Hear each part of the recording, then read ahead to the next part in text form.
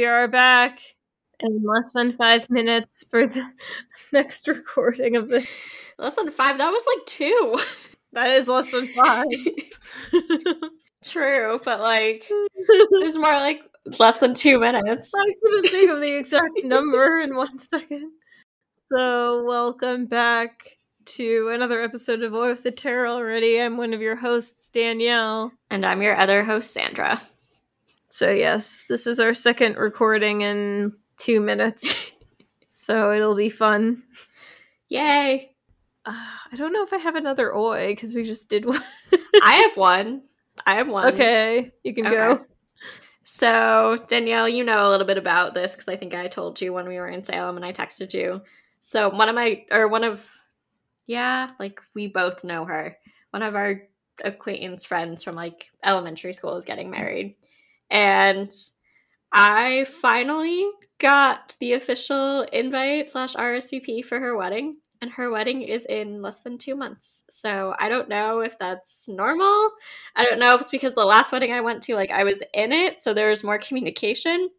But because I tried to RSVP online last week and it wasn't working, so I had to reach out to the bride to ask her, like, what's going on?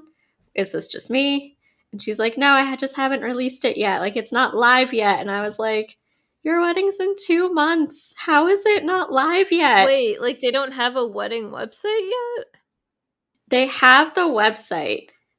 There's not a lot of information on there. Like, she's still adding information, which is fine. Like, you do you. If you can handle that pressure, good for you. I would be freaking out.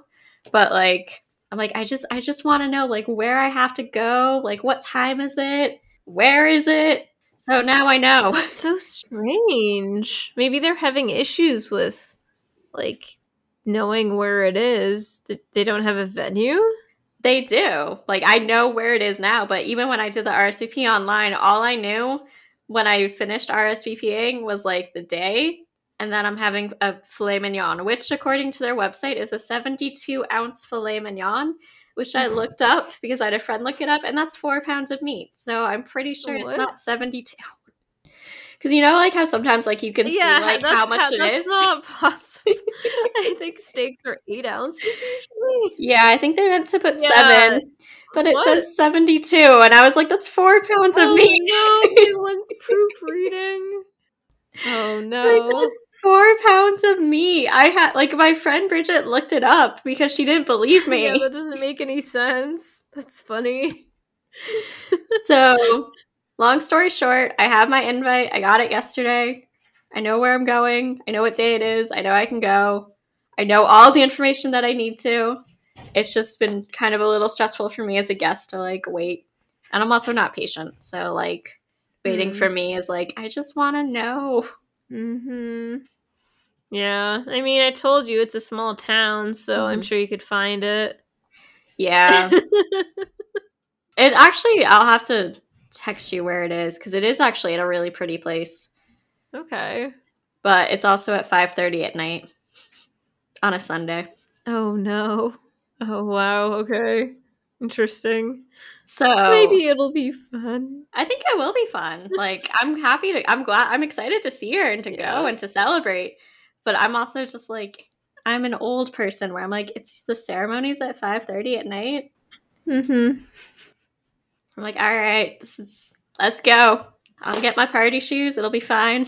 Yeah, at least you're a guest, so it's like you can just literally just like have fun. So. Yep. See people. I have no idea who I know is gonna be there, so that'll be interesting. But it'll be fun. So I'm excited. I'm just one of those people where I'm like, I need the information just so I can mentally prepare. That's it. And now you have all this time to get anxious about it. Yep. You know me very well. Anyway, that's my oi. I don't know. The only one I can think of is I just have to finish packing for the trip. So we recently went to Target and I stocked up on travel size shampoos and toiletry things. So we should be okay with that. I don't know. So I should have everything I need at least to pack. I just need to pack. I have 3 days-ish little more than 3 days, so I think it's Yeah, fine. I think you'll be good. Yeah. I got comfy shoes, so that's like the most important thing. I think once you like sit down and start packing, you'll be fine. Yeah. I think I'm working from home all day tomorrow, so I'll try to fit it in tomorrow. But yeah. Yeah, like I was saying to Sandra earlier, like I'm the type of person where I pack a little bit, take a break, pack a little bit, go back. Like it probably wouldn't take much time to just try to do it in one sitting, like probably under an hour, really. So I do it in like 15-minute intervals. Yeah. I'm also just like, I'm one of those weirdos who will pack an extra outfit like in my backpack in case for whatever reason, especially for like Mm, international, in case my luggage doesn't make it, then I at least have like a new outfit to wear. yeah, I'm planning So, on bringing like a carry-on, like suitcase, but carry-on size. So like, mhm. yeah, I could. That's a good idea. Like, I'll have a good amount of space, so I could pack another outfit in Yeah, that. I just do that because then it makes me Yeah. feel like a little bit better. So, but I'm also that person that will wear an outfit, get to the airport, change into like pajamas or leggings or something, so I'm cozy, and then change into a new outfit when I land. Wow, I've never been able to do that. I'm just like, I don't know. It just like seems like so much forethought to be like, this is my plain outfit, this is my other outfit.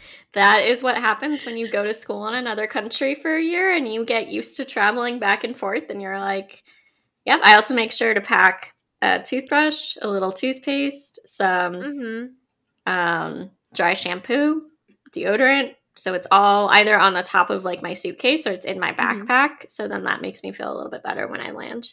Yes, I am my mother's daughter.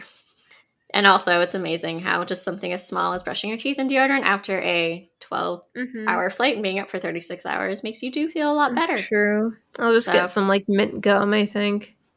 yeah, that works too. That works too. Whatever works for But you. I did make sure to get a collapsible water bottle because I know that's an important thing, like at the Mm-hmm. airport. Yep. So you can just pull that out and get like free water from Starbucks or whatever. Water fountains, yeah, somewhere. Are you guys flying out of Logan? Yeah. Mm-hmm. So the flight there is direct. The flight back, we have a layover in Nice. Paris. Oh, wait, Parrot, but I thought the layover was the other. The layover is in Paris. We're flying Nice to Paris to Logan. Oh, okay. So the layover's in Paris. We're ending our tour thing in Nice, and then we're flying to Paris. So the layover's there. Have fun at the Charles de Gaulle Airport.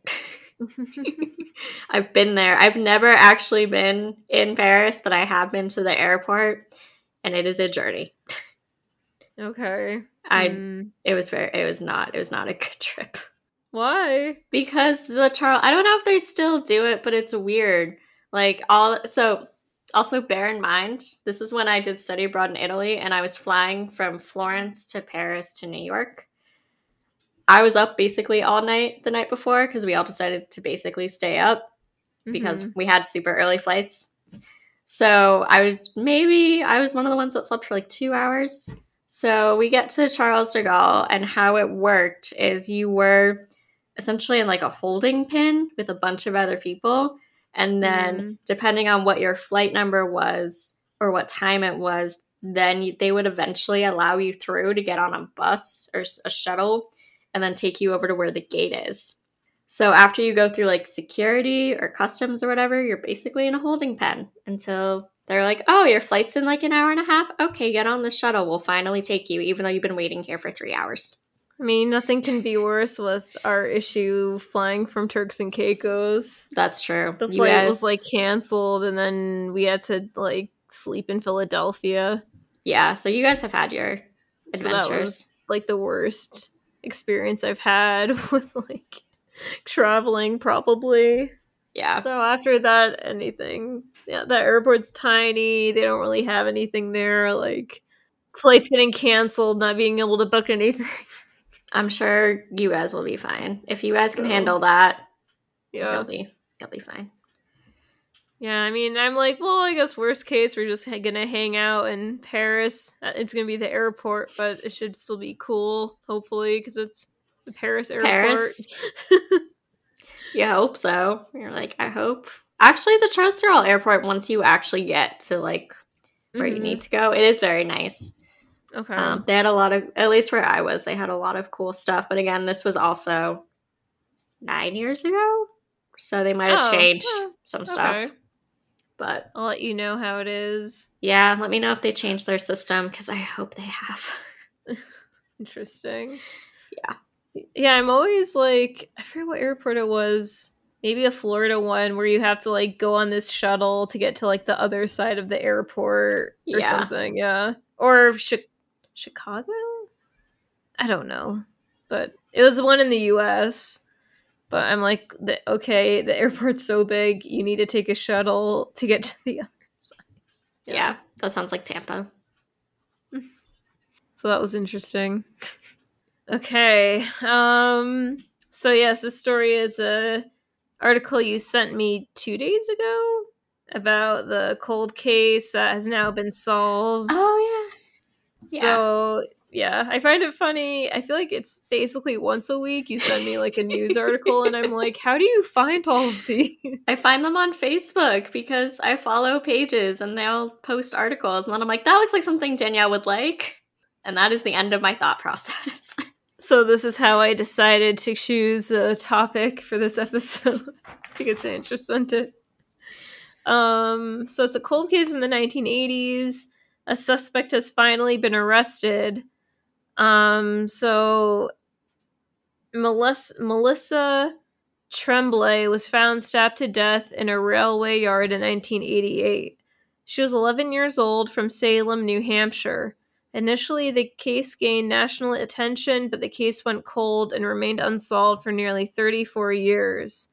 Marvin C. McClendon Jr., a 74-year-old man, was arrested on April 26, 2022. He was currently living in Bremen, Alabama, and was charged as a fugitive from justice. He was a former Massachusetts Department of Corrections officer, but he was employed as a carpenter and living in Chelmsford, Massachusetts, at the time of Melissa's murder. He left New England after retiring in 2002. He was actually considered a potential suspect for a long time. I guess evidence recovered from the victim's body was instrumental in solving the case. On September 11th, 1988, Melissa went to the LaSalle Social Club with her mother and her mother's boyfriend. It was 9 miles away from Salem, located in Lawrence, Massachusetts. While the adults socialized inside, Melissa went outside to play in a nearby neighborhood. She was last seen by a railroad employee and pizza delivery driver in the late afternoon of September 11th. Her mother reported her missing that night. Melissa's body was found in an old railway yard the following day. She had been stabbed reportedly, and her body was actually hit by a train after she was killed. Investigators learned that Marvin worked in frequented establishments in the city of Lawrence. After Marvin was arrested, Essex District Attorney Jonathan Blodgett said, quote, I can't even express how gratified we are in this office that we were able to pursue justice for any family, and it is extremely gratifying that after all these years of never giving up, we believe we have the right suspect, end quote. Melissa's relatives were very relieved to learn of the arrest. So that's the story of Melissa Tremblay. It's sad. Like, it's really sad that it happened, but it's also good that they got their closure. Mm-hmm. And that, like, we have the technology now to kind of, like, do it, too. So, yeah. Yeah, that seems like a kind of common thing now. Cases in the 80s are now that were considered cold are now getting solved, or they're finding suspects. They're still alive, but yeah, it's a lot harder if they're dead. But it's still possible. Yeah, it's kind of nice because it does bring out, like, there is, like, hope for cold Mm-hmm. cases still, or for cases that are now, like, maybe the cold cases that we have now in 20 years will be solved for newer technology. Mm. So it's just kind of something interesting to think about. I remember reading that her mom felt really guilty too, because, like, she was the one that let her go out and play. But Yeah. Just like you always hear that in the 80s that parents were so much more relaxed. Like, oh yeah, we'll be in here and you go. But actually, the recent update with Madeline McCain, that's a similar situation. yeah.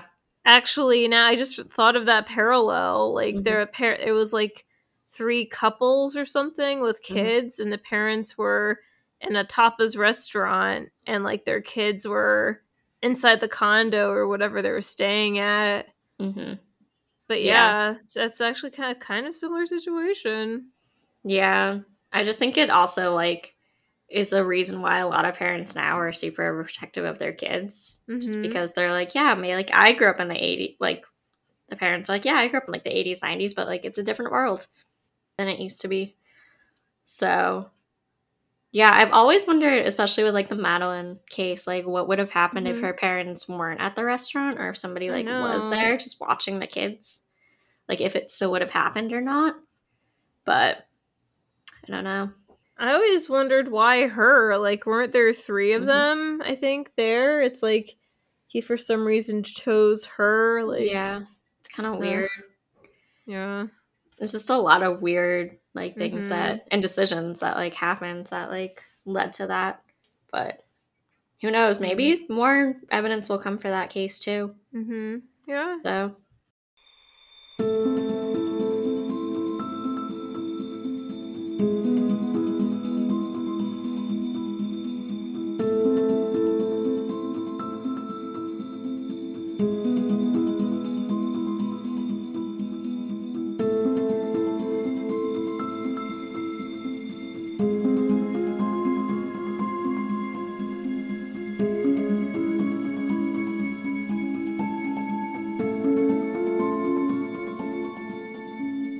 all right.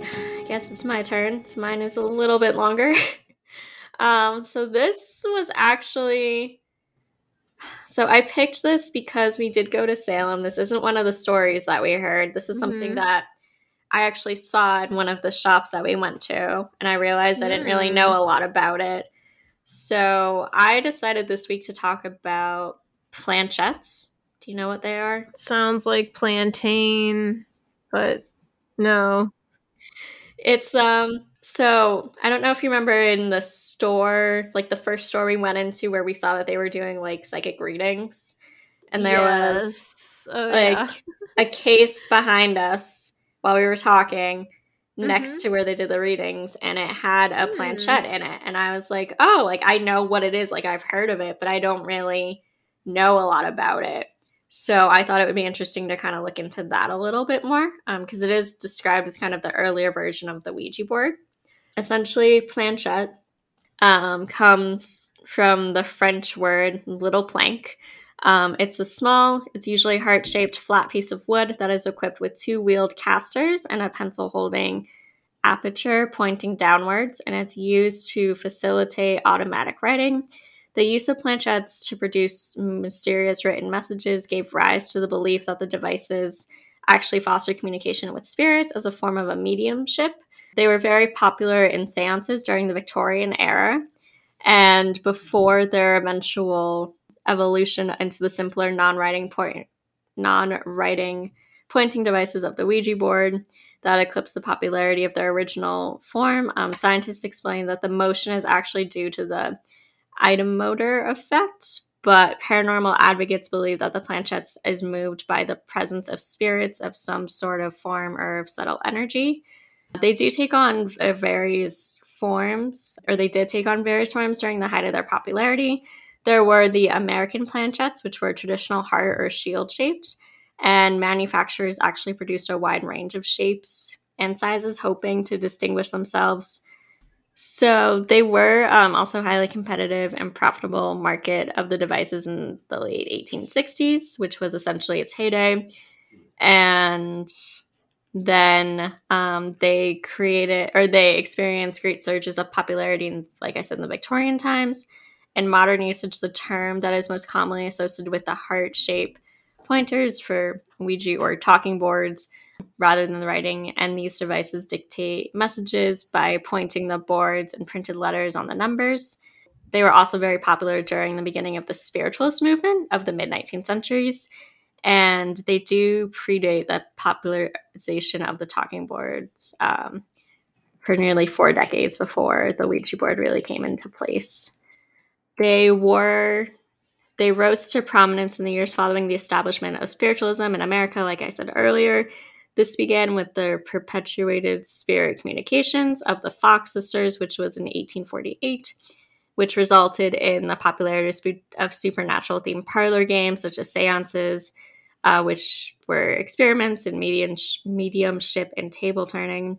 Participants of these events would actually experience strange movements of tables and communication with the spirits that indicated their messages through the series of coded negative or affirmative knocks. They also received more complicated messages, such as spelled out words and phrases, by transcribing letters indicated by the knocks or raps as the participants called out the alphabet into the empty air. There were the believers in these spirit communications that soon began to experiment with referring to expediting various forms of communication, including pointing to letters printed on the alphabet cards, automatic writing, or direct channeling and other methods. The modern spiritualism movement, which was in the winter of 1852 to 1853, and spirit communicators reached Europe, and this is where the French educator and eventual founder of spiritualism, Allan Kardec, recorded the invention of the Planchettes on June 10th of 1853. He apparently witnessed seance participant propose a more expedient alternative to the laborious process of the alphabet calling or the rapt responses. He then secured a pencil to a small upturned basket, which was allowing multiple participants to cooperatively write out messages from the attending spirits. This idea produced apparently astonishing results, and after some refinements to construct a more sturdy wooden plank, word of the invention eventually spread throughout Paris and then into England, where the cottage industry sprang up to produce these devices. So just kind of over the years, the planchette manufacturers included such established firms as Selchow and Ryder, George and G. Bussey, Jacques and Son, Chad Valley, and even the great magician and crystal seer Alexander. Following the commercial introduction of the Ouija board, which was brought, or I guess technically invented by Charles Kennard's Kennard Novelty Company, an acquisition of the talking board patient by his partner Elijah Bond on July 1st, 1890, the automatic writing planchettes took a secondary role to the suddenly popular Ouija board, and the many limitations of its success kind of spawned. Through the early press articles had dubbed the Ouija board the new planchette, and the patentees were initially quick to differentiate their devices from classic automatic writers to pairing them with a paddle-shaped pencil as pointers for far different in shape than from other planchettes of the period. So the design really kind of changed, and because of that design and because the Ouija boards just became very popular, the planchette kind of just fell out of existence. Like, it's still kind of used, but definitely not as well known as the Ouija board. They were mentioned a lot in very early pop culture, like from the 19th century, so late 1800s, kind of early 1900s.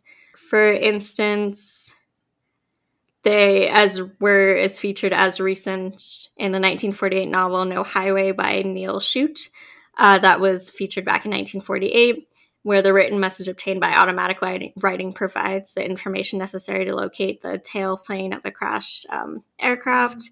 They were also featured in 1960s. I guess there's a painting that was painted by Frederick Sands that depicted the planchette in use of his watercolor called La Planchette, which was in the 1960s. And most recently, planchettes have been used in, I guess, drag queen Sharon Needles. I've heard of her. Wore a mystic hand planchette on her forehead as a fashion statement when she was actually crowned America's Next Drag Race superstar on RuPaul's Drag Race, and this was back in April of 2012. And she, Miss Needles has confirmed on her Facebook wall that the planchette was a 1940s original and was not a modern reproduction. And the wooden planchette was manufactured in 1940 by Haskell Manufacturing Corporation in Chicago, Illinois, and was sold with the version of the Ouija board called the Haskell Mystic Board. And then back in August of 2012, the Baltimore Museum of Industry hosted the first of its kind retrospective Ouija board exhibit. And this exhibit actually featured 2 rare planchettes, specimens to represent the early evolution of talking boards, which included a Selkow and Ryder, the scientific planchette, and a G.W. Cottrell, which is a Boston planchette.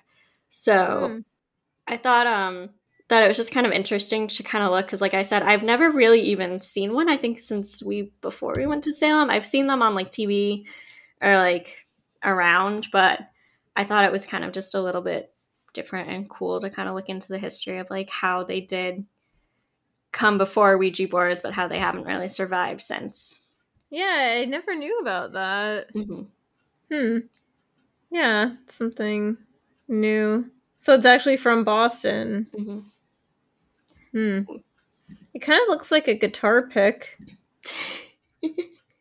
Yeah, they're interesting looking. Like, they're definitely smaller than the Ouija board. Their design is definitely different. So it's also kind of interesting to see the difference of the design from something as small as like a planchette to like the size that Ouija boards are, which can be pretty big. Interesting. All right. Well, thanks everyone for joining us for another fun episode of Oi with the Terror already. Like we say every week, we do drop a new episode, or we try to, on Thursday. You can find us on Spotify, Apple Podcasts, Google Podcasts, wherever podcasts are really available. If you want to follow us on social media, you can find us on Instagram and Facebook. Instagram is Oi with the Terror already, and Facebook is Oi with the Terror already podcast. You can also send us an email, which is oiwiththeterroralready@gmail.com. We'd love to hear your stories or ideas, or just, reviews of what you think of the podcast. We also want to thank our newest listeners as well as our older listeners. We really appreciate the fact that you guys listen every week, and we will see you all next week. Bye.